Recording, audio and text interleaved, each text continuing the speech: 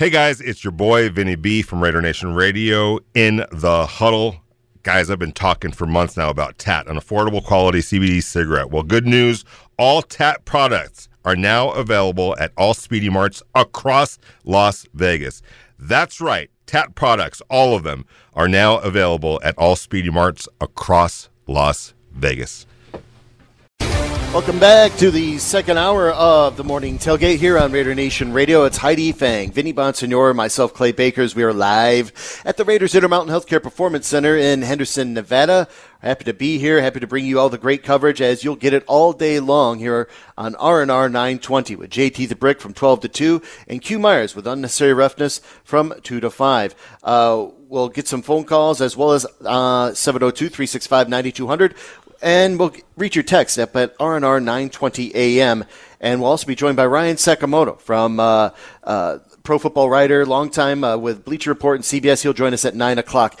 A couple things. Before we went to break, I want to get more thoughts on what you're seeing here on defense, because you see that Kyle Fackrell goes out and listed now on injury reserve out for the year.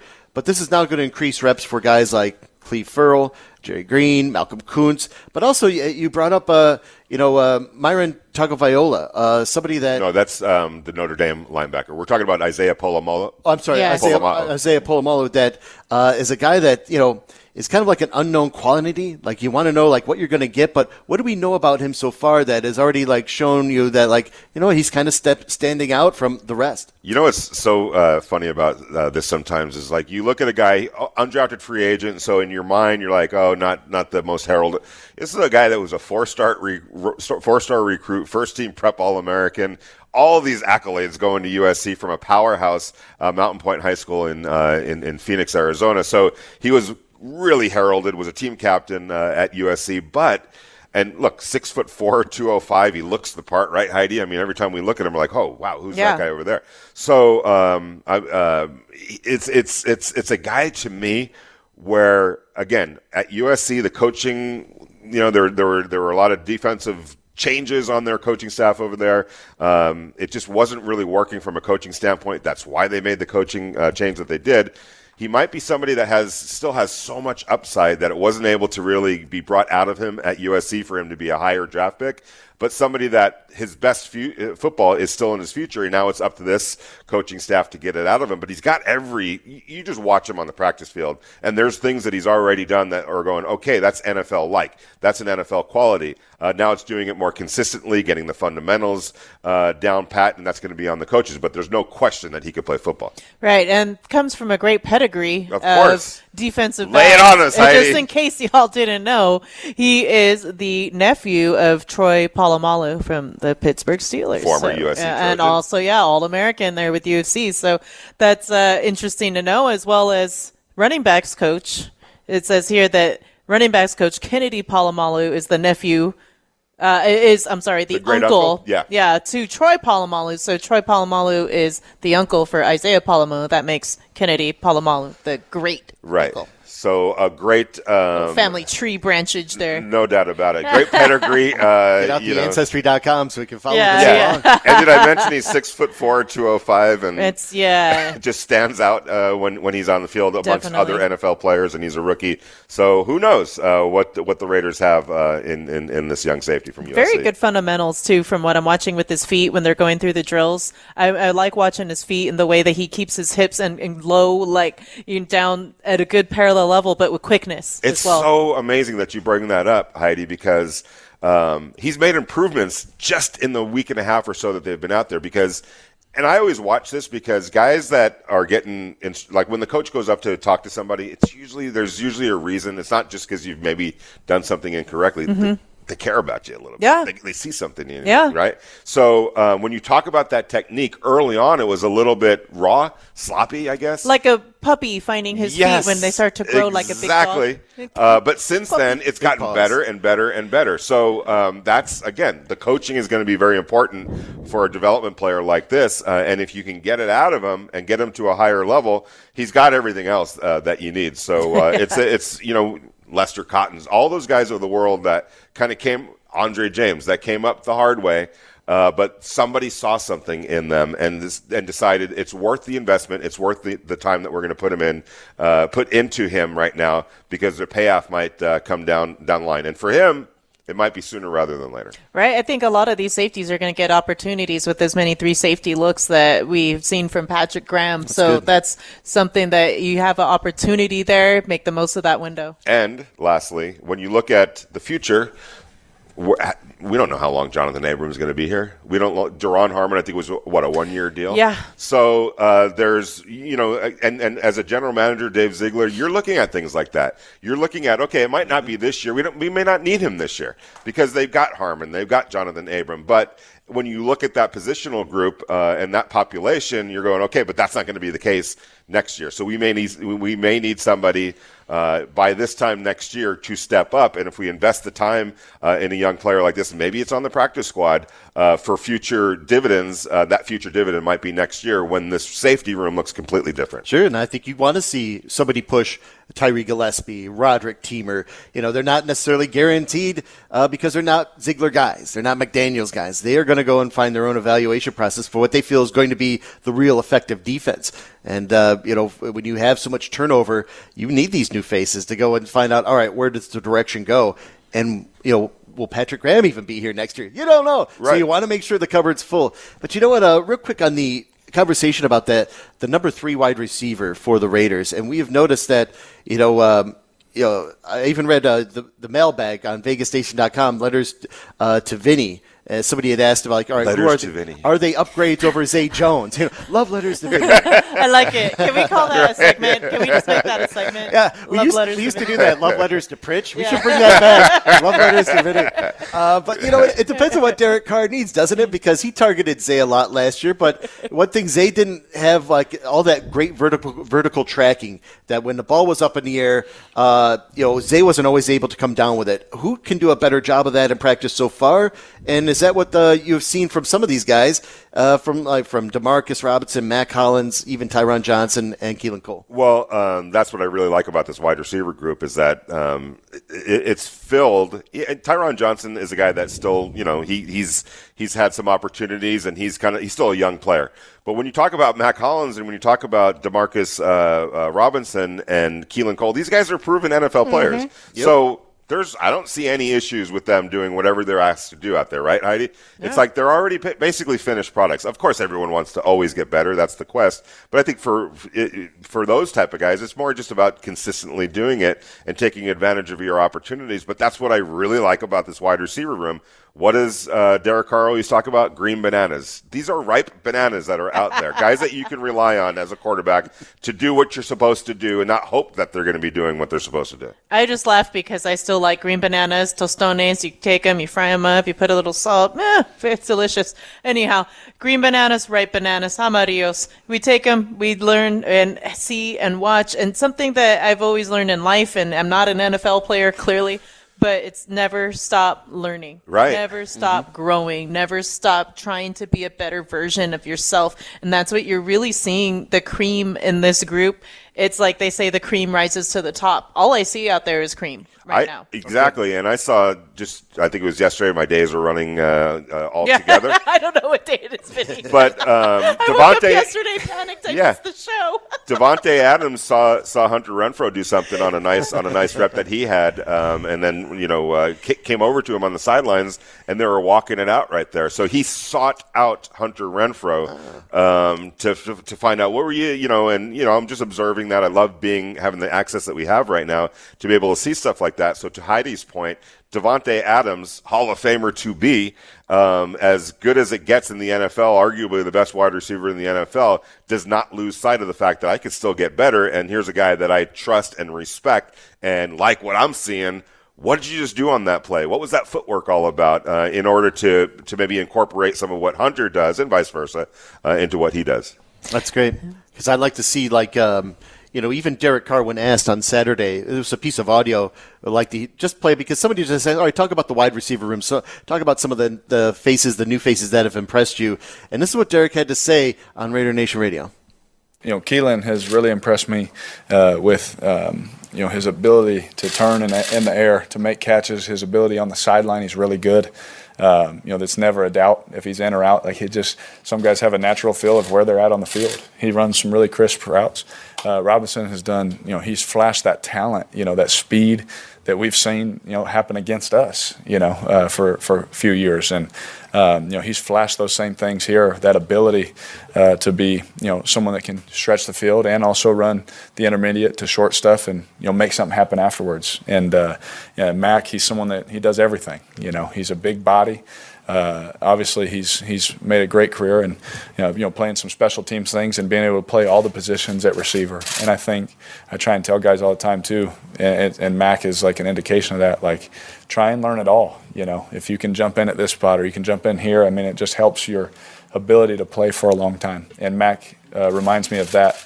He learns it all, and he's one of the first guys I've seen where maybe he's not the number one target right now or things like that, but people gravitate towards him because of his work ethic. They want to sit around and they want to be around him.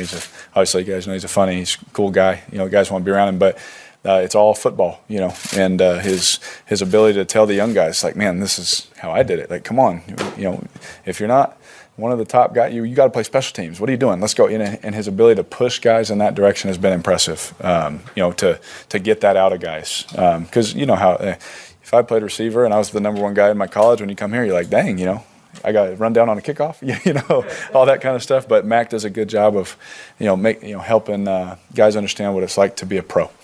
Keelan Cole, very glowing. Demarcus Robinson, very glowing comments. And Mac Hollins there, he almost went 50 seconds on that alone. Heidi, is there any way to discern if any three of them have any sort of like leverage or another? But they all seem to actually have three different characteristics that Derek Carr really covets. Right, and it's a great thing to have. It's a great problem to have when it comes down to selecting a 53-man roster and 46 guys they're going to dress on Sundays or Mondays or Thursdays, whatever day it ends up being. Whatever that 3-hour window is. Yeah, exactly.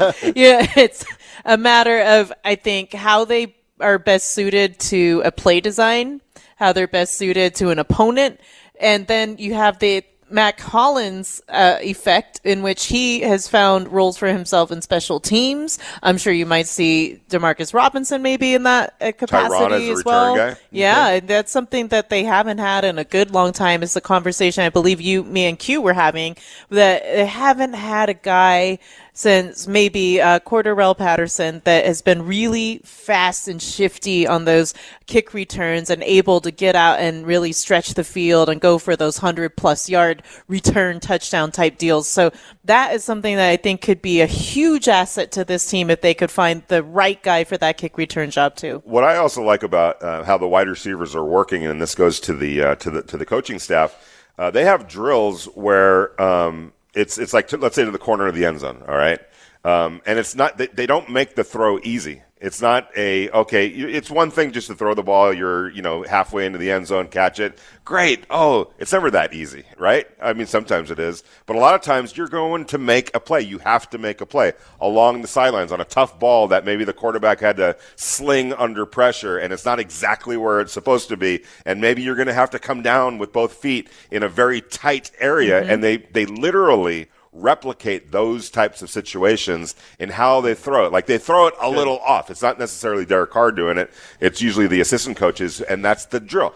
Go up and get it. Make a play in the corner of the end zone where we got to have you get this ball, and we have to have you come down with both of those feet and make it happen. And I like the fact that that's what they replicate, something that isn't easy. It's hard to do, but you're paid to do that, and you're an NFL player, and we're going to get you to that point where it becomes, hopefully, second nature. Now, I've been going to the Raiders training camps since 2016, not obviously as long as some people, but it's a good portion of time to have really soaked in what the Raiders do during training camp. Now, this training camp is unlike anyone that I've been to so far for them. Reason being is they are giving them real-time situations to be able to prepare themselves for. And that is just knowledge that you can't get just going through a normal positional drill and just running through tackle posts or just trying to do your feet with the agility ladder. There's all these different things that you can actually now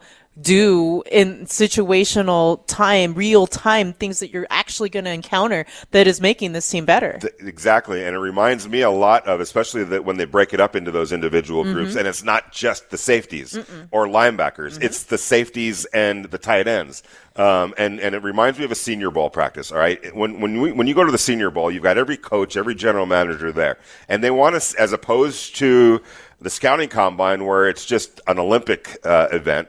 In the Senior Bowl, the practices are structured in a way that they're going to create scenarios that you're actually going to encounter in the NFL.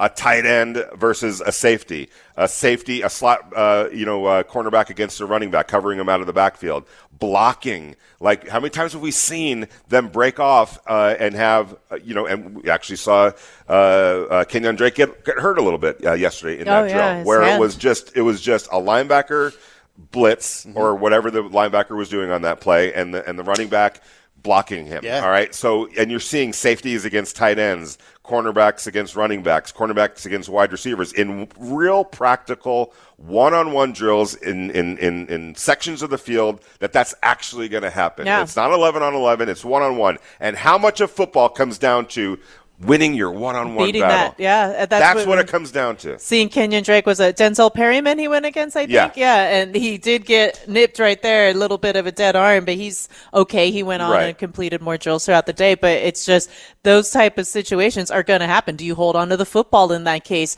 Are you going to fumble in that case? What do you do to protect the football in that case? There's all those little things that you can learn from that type of drill, and how do you shake the coverage? How do you get past Denzel Perryman coming at you like a madman? Because let me tell you, he doesn't have a motor that stops. How do you block him? Yeah, that too. To save your quarterback's life. You know what I'm saying? Then make sure that guy, he doesn't take the quarterback's. It's simulating actual situations. And we haven't, like Heidi said, we haven't seen that a lot over the last couple of years. We're seeing it this year. Yeah, the real game situations now is that's what's going to help define you to get past. And now you can see why they've been so fundamentally laden in these early portions of practice ever since minicamp. Let's take a break. We'll continue on this and take some calls at 702-365-9200. Vinny, Heidi, and Clay on your morning tailgate here on a Monday. Thank you for joining us here on Raider Nation Radio. It's the Monday morning tailgate on R&R 920. Ryan Sakamoto will join us at 9 o'clock here as we broadcast live from the Raiders Intermountain Healthcare Performance Center. Damon Cotton back at the studio doing a great job, and we'll take calls on the Realty One Group listener line at 702-365-9200. So then, just as a bookend the conversation on the number 3 wide receiver, Demarcus Robinson, Keelan Cole, Mac Hollins. So what then for Tyron Johnson? I mean, how does he fit into all this? Because last year the Raiders only had 5 wide receivers to begin the year, the beginning of the regular season. Yeah, and how many times have we said this? It comes down to a numbers game. It's a very complicated situation coming up with 53 players, and then, as Heidi mentioned, you've got to get that down to 46 players. And there's reasons why they do that. I think you should be able to play. I think you should have 53 guys, use your practice squad to fill it out. We'll get into that some other time. There's reasons why they don't. I'm with you. Yeah, we'll get it. That belongs on another day. It's because like, I had a long conversation with an NFL coach about that. And he's like, well, what if I only have 43 healthy players and they've got 53 healthy players? Yeah. And so it becomes a competitive thing. My whole thing is then take players from your practice squad. I'll open up the practice squad to be able to bring them up and down whenever you see fit, whenever you need it, to fill out a healthy 53-man roster every single game. So there's ways to do it. We'll get into that one day. But you're right. So what do you do with the Tyron Johnson? Do you keep 6 wide receivers? In my projected 53-man roster, which by now is going to change the next time I do it, I had the Raiders only keeping 2 quarterbacks. I think you could do that. Maybe let's just say, for argument's sake, release Nick Mullins. I don't think there's a major market for Nick Mullins out there, so chances are he'll go through waivers and then bring him back on the practice squad. So he's practicing with you every day and all that. You're not really losing anything, and you just dress 2 quarterbacks on game day, which you typically do anyway. So. But I didn't have him keeping 6 wide receivers initially. I think I would now. The question is, do you dress 6 wide receivers every week? And here's one thing. You always have to account for injuries. So there might be a couple of weeks where Demarcus Robinson can't even play because he's got an ankle injury. So he's one of the guys that's not dressing out that particular game. And then, you have your offense. It's just so complicated. The easy thing to say is, yes, keep Tyron Johnson. He's obviously good enough to be on an NFL roster and probably to help you. But where do you where on the team do you take a player out of the equation to keep that sixth wide receiver? That's the hard part. It's like how many, I was just counting how many were on the roster, 10 currently. So you still have to think about how many guys are going to be slimmed down to from there, and then the practice squad as well. So you're going to have 16, right, to the practice squad? Yeah. Is the number this year. And that's expanded, right? It's been expanded since COVID, yeah. Yeah, so they still have that, luckily. And that you have, helps. If the rules from the last 2 years carries over, sorry to interrupt you, but kind of important. In years past, before COVID, your practice squad was only made up of players that were still eligible to be on practice squad. So in other words, if you had a certain amount of accrued time on an NFL roster, you're no longer eligible to be on the practice squad. However, because of COVID-19, I think they designated 6 of those spots on your practice squad to anybody. That's how guys like Sam Young ended up being on the roster. Good old Sam Young. Yeah. We've said his name more than I ever thought we'd say Sam Young. I feel bad for I'll tell Sam you because that. he was never supposed to play that Right. much. But, anyway. He's a mentor. But Yeah. guys like Theo Riddick, there was a safety from Washington that they got last year, the former Alabama, Clinton Dix. Remember? He was on their practice squad.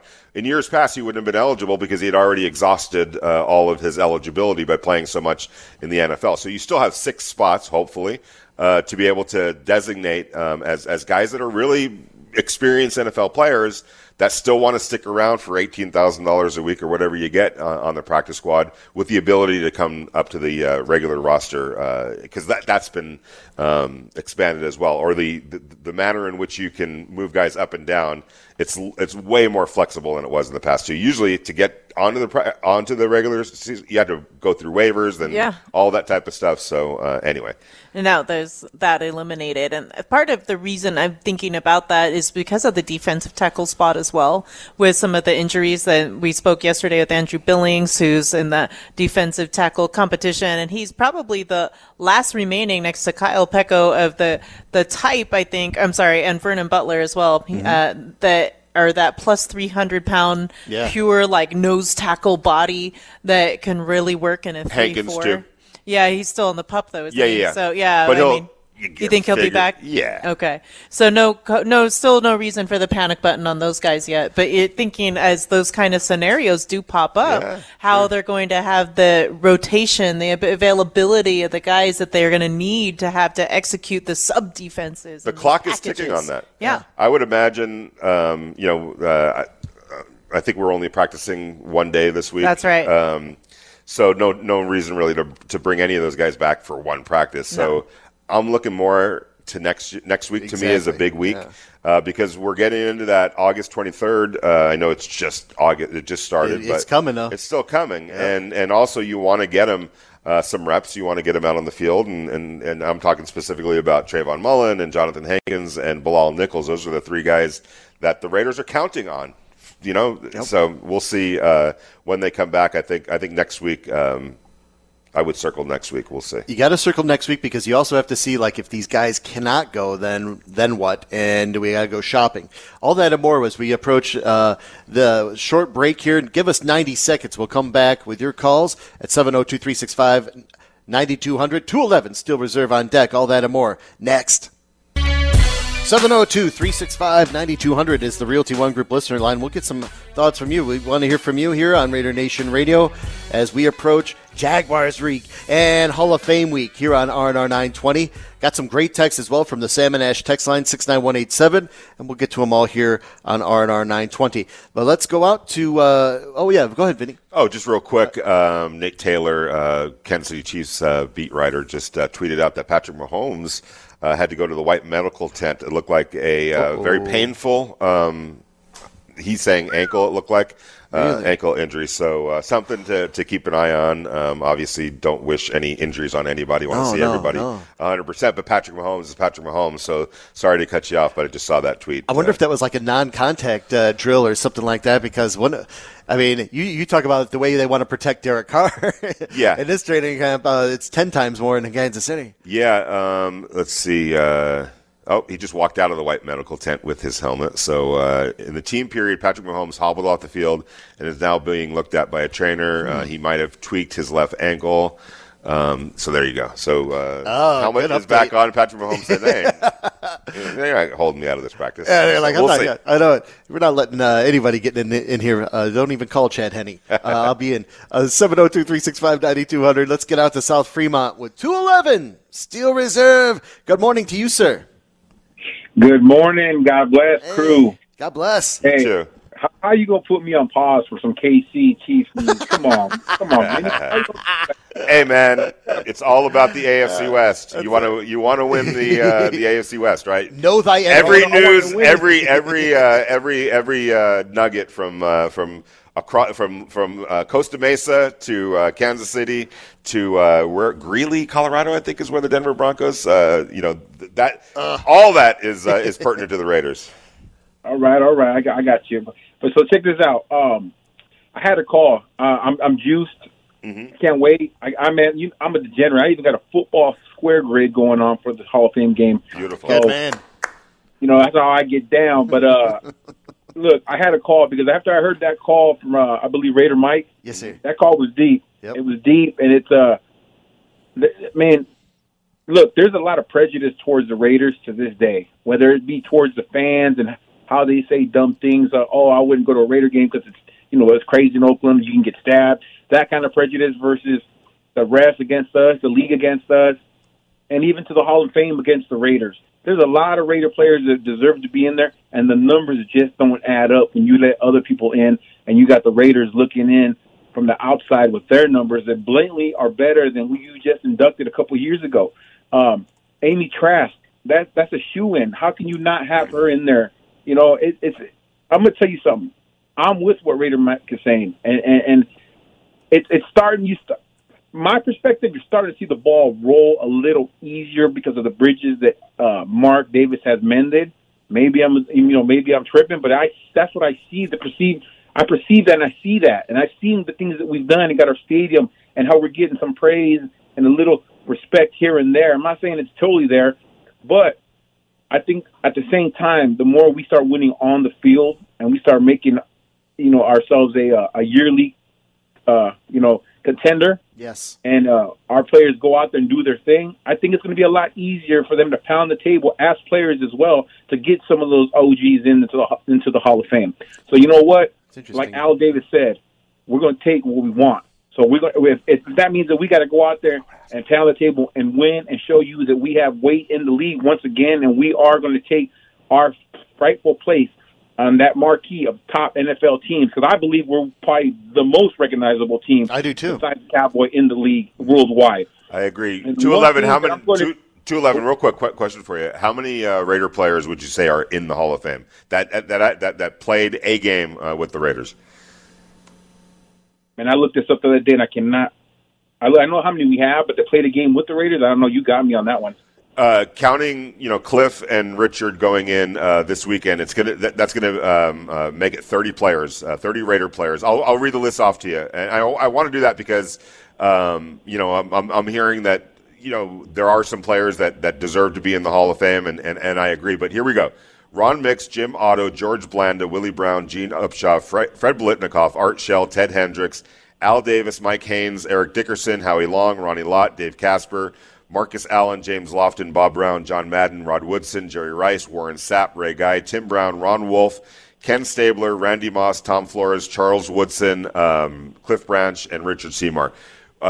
Just educate me, because obviously I've covered Los Angeles sports pretty much my entire life and covering the Raiders since 2019. Who are we talking about that has to be in there that isn't in there now? Off the top of my head, I have to go through my list. But Villapiano. I think for me it would be Villapiano and Christensen. Mine is Greg Townsend too. For me, I'm sorry, but for me lately, as of lately, she wasn't a player, but Amy Trask, without a doubt. Okay, and, all right. The one thing I'm going to say that with Raider Mike that I disagree though is that he said that the guys, Al Davis, Madden, and all them are up there saying finally. No, I think Al and the rest of the Raiders are not going to say finally until they're all in there. They belong in there. That's just true. Yeah, I think there's three more that should, that to me, and that is Villapiano and Todd Christensen. Christensen for sure, and Greg Townsend I think is nipping on those heels. So yeah. Lyle Alzado's not in the Hall of Fame. I know, wasn't he like the most dominant linebacker that you could ever imagine, especially during that era when he played? Yeah, he was a great defensive lineman. Like it was a game changer every time he came out there. It's funny that and 211 kind of brought this up before about kind of like maybe like a overriding stigma. About the Raiders with the rest of the National Football League. But, when you take a look at how the TV ratings were last year, especially for that Thanksgiving Day game, when you got almost 40 million people watching that, right? Like every time the Raiders are on national TV, they become like one of the top 10, highest rated games of the year. I don't know. It's hard to say, like, put an adjective like mainstream, but there is an extreme amount of fandom and Raider Nation all over the country that it's like they are up there with the pinnacle of the great historic teams, not only because of their own storied past and the 3 Super Bowl rings, but even to this current day, even they may not have like the great backup consistency of winning. Man, the fans have never let this go, and it's almost become like an unknown quantity of how much Raider Nation is all around the country. Well, and it helps when you're good. And I think last year, the Raiders started holding up their end of the bargain. Yeah, their fan base is tremendous, and it's vast, and it runs long, high, deep, far, all of that. And I think last year making that playoff run was a great game in Dallas. That was just a tremendous football game. And then what they did against the Chargers to end it all, to get to the playoffs, which just a tremendous game in itself. When you can start putting that kind of a product out there consistently, you're going to see everything change, including some of these TV numbers, which they're always going to be good.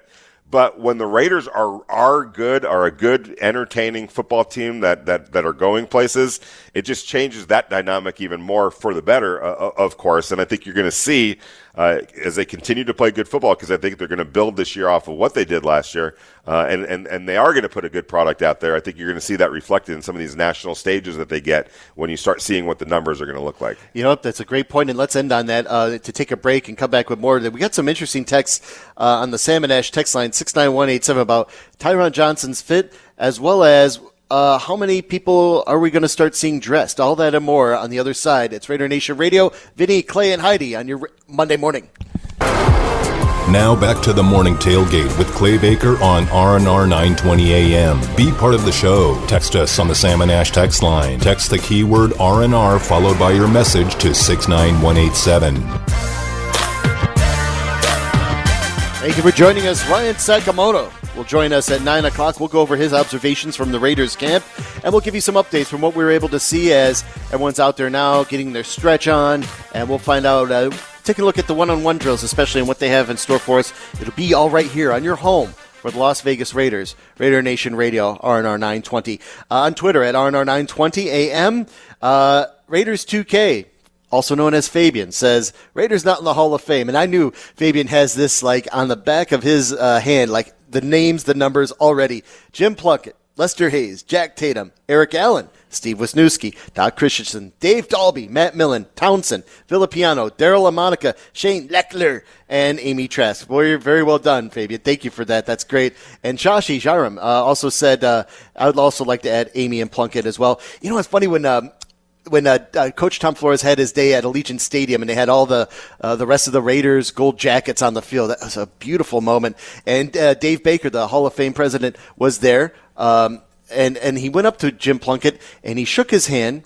And then he kept it there, and he put his his mouth next to his ear, and they were speaking because there's a lot of noise and stuff. And I asked Jim a couple weeks after that, I was like, all right, you got to tell me what was being said. What was David Baker saying to you? And he's like, well, I can't really divulge any of that. But I said, well, I hope 2 words said, you're next, or it was involved in that conversation. Right, no doubt about it. And Jim Plunkett won 2 Super Bowls here with the Raiders. And, it's so interesting, the arc of his career.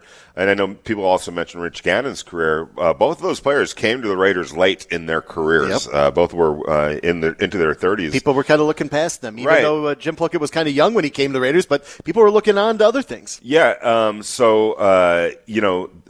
was definitely a reclamation project. Mm-hmm. I mean, I think he only played because Dan Pastorini got hurt that particular year. But we'll check to see how old he was when he got here. But I know that Rich Gannon was into his mid-30s, 34 years old or so. I think Jim Plunkett, to me, being able to revise his career and win 2 Super Bowls after everyone had kind of written him off, I think there should be room in the Hall of Fame for those types of stories. As examples of, here's a guy whose career was basically left for dead. He went into a horrible situation coming out of college. I want to say it was the Boston Patriots at the time, not even the New England Patriots. And he just got battered and bruised and was a broken man because he was playing on bad teams. It also shows how important the situation is that you go to. Rich Gannon was a guy that was, and then, went to the San Francisco 49ers, then came to the Raiders, and lo and behold, got his opportunity when somebody went down, and ended up taking the Raiders to 2 Super Bowls over the years. I think there's room in the Hall of Fame for those types of stories. And by the way, if you want to bring it back and reel it back to today, Derek Carr is 31 years old. He's got plenty of time to rewrite the narrative about him. If he can finish the second half of his career in a flourish or with a flourish, everything that happened the 8 years prior to it, nobody's even going to care about it. Because I never care. I try to explain this to Raider fans. What did Rich Gannon do before he got to the Raiders? It's almost a forgotten type of a thing because all you're focused on is what he did to finish and how well he finished. He was a journeyman quarterback. I grew up a Minnesota Vikings fan, so I'm well-versed with Rich Gannon. He was a guy that I think the Vikings traded for with the Patriots. The Patriots are going to play him at running back, drafting him out of Delaware State or whatever college that he went to. He was a triple option quarterback. That's right. Or a wing T quarterback in college. So he had to learn how to play quarterback. But there's still – my point is there's always time left. And now the longevity of quarterbacks – how guys are taking care of their bodies, the protection that the NFL has put on quarterbacks, which, when you think about a Tom Brady, let's say, playing in Joe Montana's era, Joe Montana, let's not forget, there were a lot of concussions that Joe Montana incurred. Why? Because they weren't throwing the flags on barely touching quarterbacks as they do now. Ask Max Crosby about that. So there's way more protection for quarterbacks, which means quarterbacks are going to play longer than they did in the past. Troy Aikman had to retire basically because of concussions. Why? Because it was a much more physical game in terms relative to the quarterbacks. It's still extremely physical outside of the quarterbacks, but they go out of their way to protect quarterbacks, which means they're going to play longer. So if you're Derek Carr, who knows how to take care of himself and goes above and beyond to do that, who knows how many years Derek Carr has left? And if he can play at a high level with a better team around him, who knows where he's going to take his career? That's exactly true, and you'll see it in every resolve where, in the past, where getting your bell rung was a rite of passage as a quarterback. Here's another thought from the text line, 69187, the Salmon Ash text line, because you deserve what's right. This is from, I believe, Rocky Mountain Raider Dave out in Denver. He says, how many of the 90 will travel to the Hall of Fame game on Thursday? I'm assuming all of them. Okay. This is that are healthy, I should say. Okay. Guys that are on the PUP list or that need to stay back because of some kind of a physical situation will stay back. But I really think that it seems like anyway that Josh McDaniels is looking at this as an opportunity. It's a bonding situation. It's the first time this group is going to get on a road trip together.